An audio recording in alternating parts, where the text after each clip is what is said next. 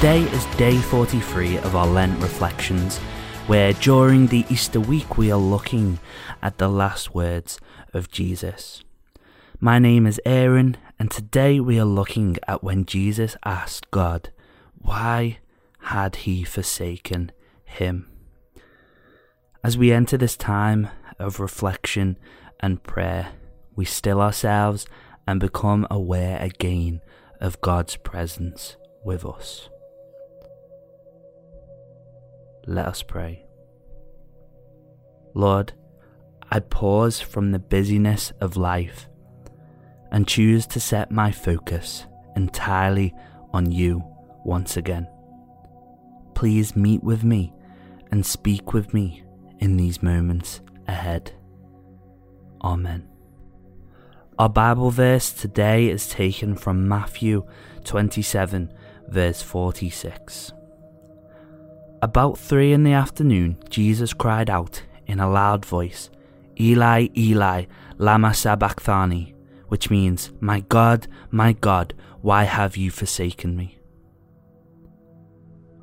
Growing up, I always remember focusing on God's love and how it was unconditional, which is completely different from the love that we can give as humans. Just thinking how no matter what I did and no matter how far I went, God still loves me. And he would never leave me. As Hebrews 13:5 says, for God said, I will never leave nor forsake you.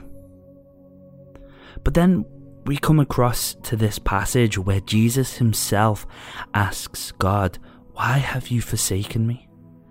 It kind of breaks my childhood, the idea that God would never leave us. But he did to Jesus. How could that happen?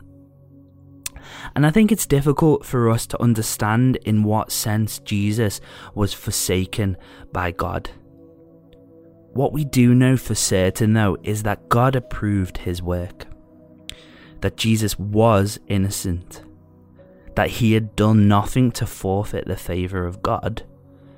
And as God's own Son, holy, harmless, undefiled, and obedient, God still loved him. So in none of these senses could God have forsaken him. Isaiah says, surely he took up our pain and bore our suffering, yet we considered him punished by God, stricken by him and afflicted. But he was pierced for our transgressions, he was crushed for our iniquities. The punishment that brought us peace was on him, and by his wounds we are healed.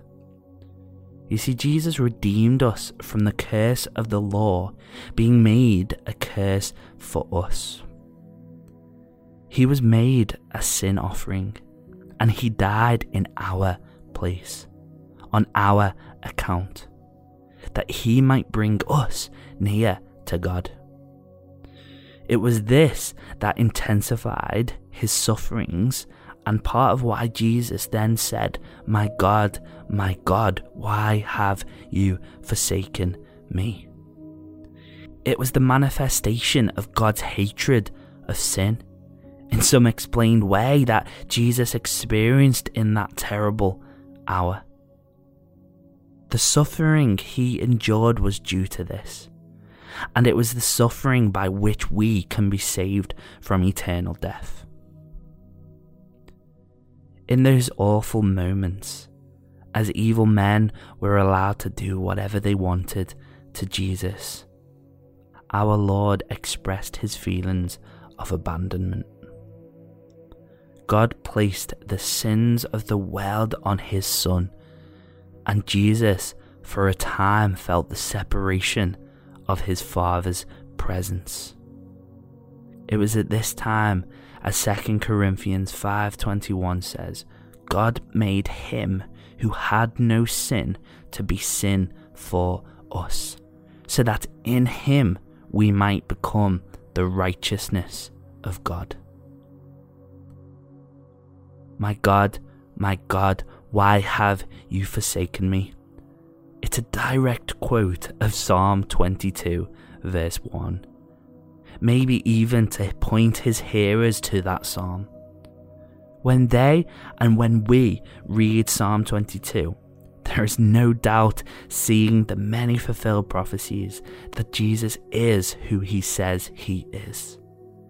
Even while experiencing the agony on that cross, Jesus was teaching the crowds and proving yet again that he was the Messiah who fulfilled the scriptures. If that's not encouraging, what is? Now let's pray.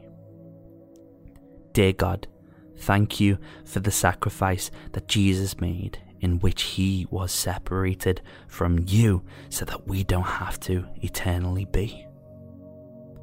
Thank you for the fulfillment of prophecy so we know it is of you. Help us to know and understand more and more of that separation that Jesus went through in order for our eyes to be more open to the cost. In Jesus' precious name. Amen.